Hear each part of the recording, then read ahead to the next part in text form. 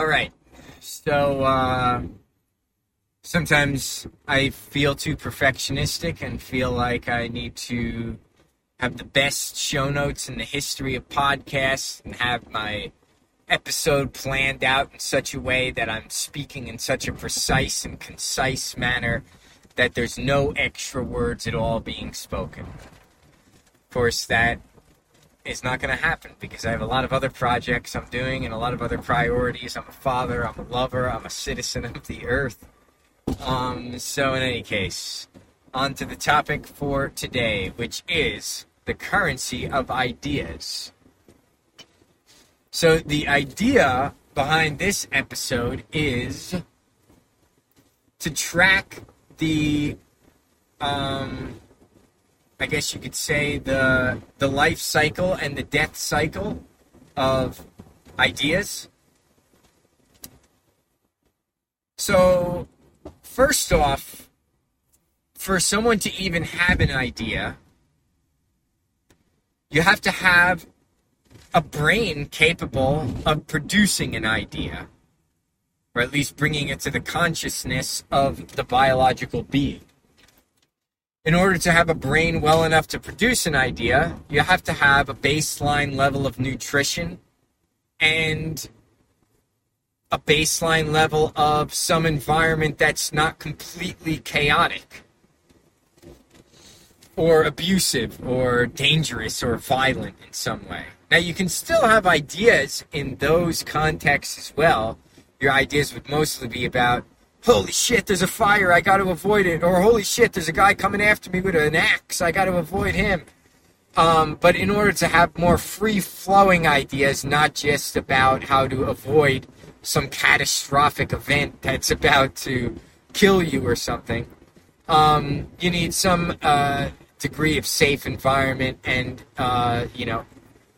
some decent food, shelter, etc.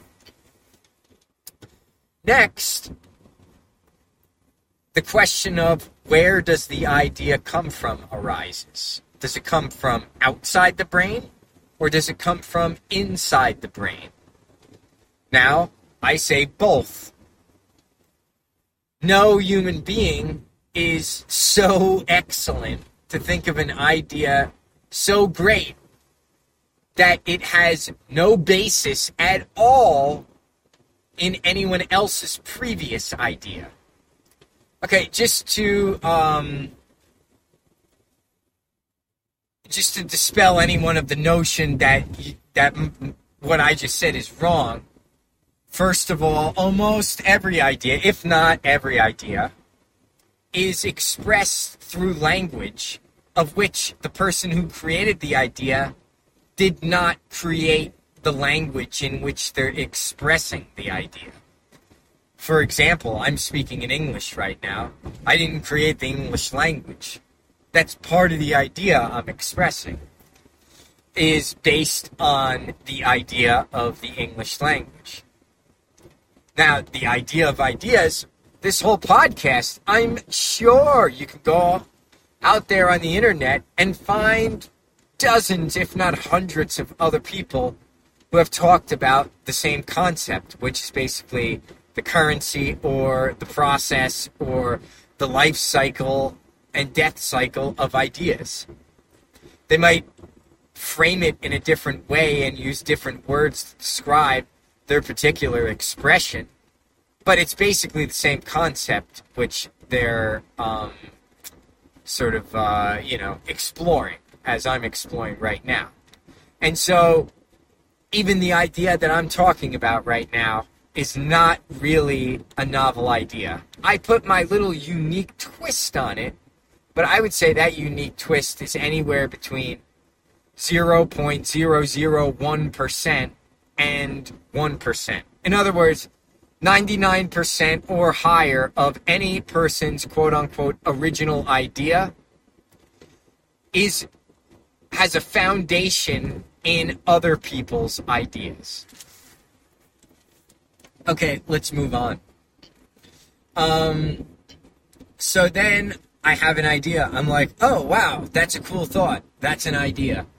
So then I write down the idea I record it on a video like I'm doing right now, or in some other way, I create a means of expression by which other people can then interact and perhaps understand my idea.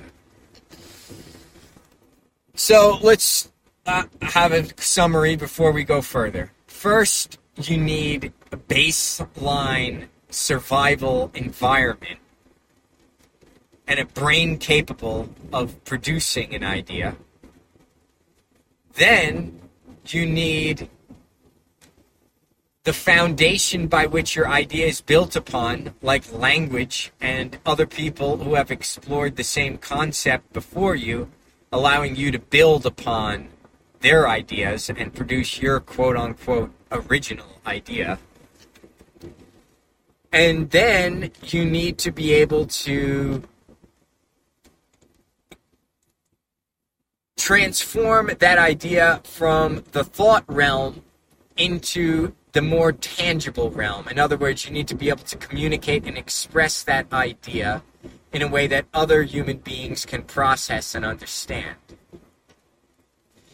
through some sort of media, be that writing, video, audio, etc.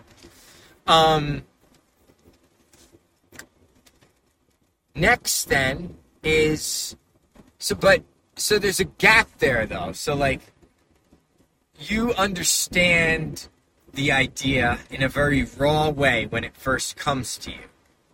Then when you try to express it, you can only express so much of it.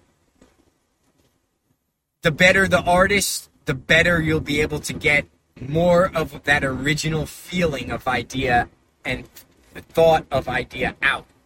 But undoubtedly, even the best communicators will not be able to communicate the idea in the same way to others as they themselves are experiencing it. And so then after the expression of the idea, you have the interaction of the original idea with other people. And that's pretty profound because what starts as an abstract brain form or an abstract idea form in idea land that it comes to into your brain from, then you start to have this interaction with other people of the idea. And then what happens is you're completing the loop. And so you can call that the death cycle, but really it's death and life create a regenerative cycle where then once other people then hear your idea, the expression of your idea, and interact with that idea, that creates more ideas than in their head. Well, some people won't give a fuck about your idea, but some people will give a fuck. And they'll be like, oh shit, man, that's a cool idea, and now I just got an idea from that idea. And then it keeps going on and on. Then they'll create like their 0.001% uniqueness built off your idea, which was built off everyone else's ideas. And we'll just continue the lineage of ideas throughout, the process, the evolutionary process of humans creating ideas. And so I think I'll end that for now, and I'll have to do a part 2 about then how we can specifically start to, I guess, dissect this idea of ideas in order to start understanding what is the value of one person's idea versus another person's idea. Because in the current world, if you have an idea and then you're able to express it and manifest it in a certain way in this world, you can gain a lot of money, which is the main form of currency we have in this world right now. And then that money gives you access to a lot of resources in the world. And so what is the value of an idea, and what is the value of certain manifestations of that idea? And once we determine that, we can determine whether we like the way that ideas are being valued in our current currency/money system, or if there's alternative ways in which we'd like to determine the values of ideas and to, I guess, sort of compensate people according to that new value system. All right, well, that's it for now.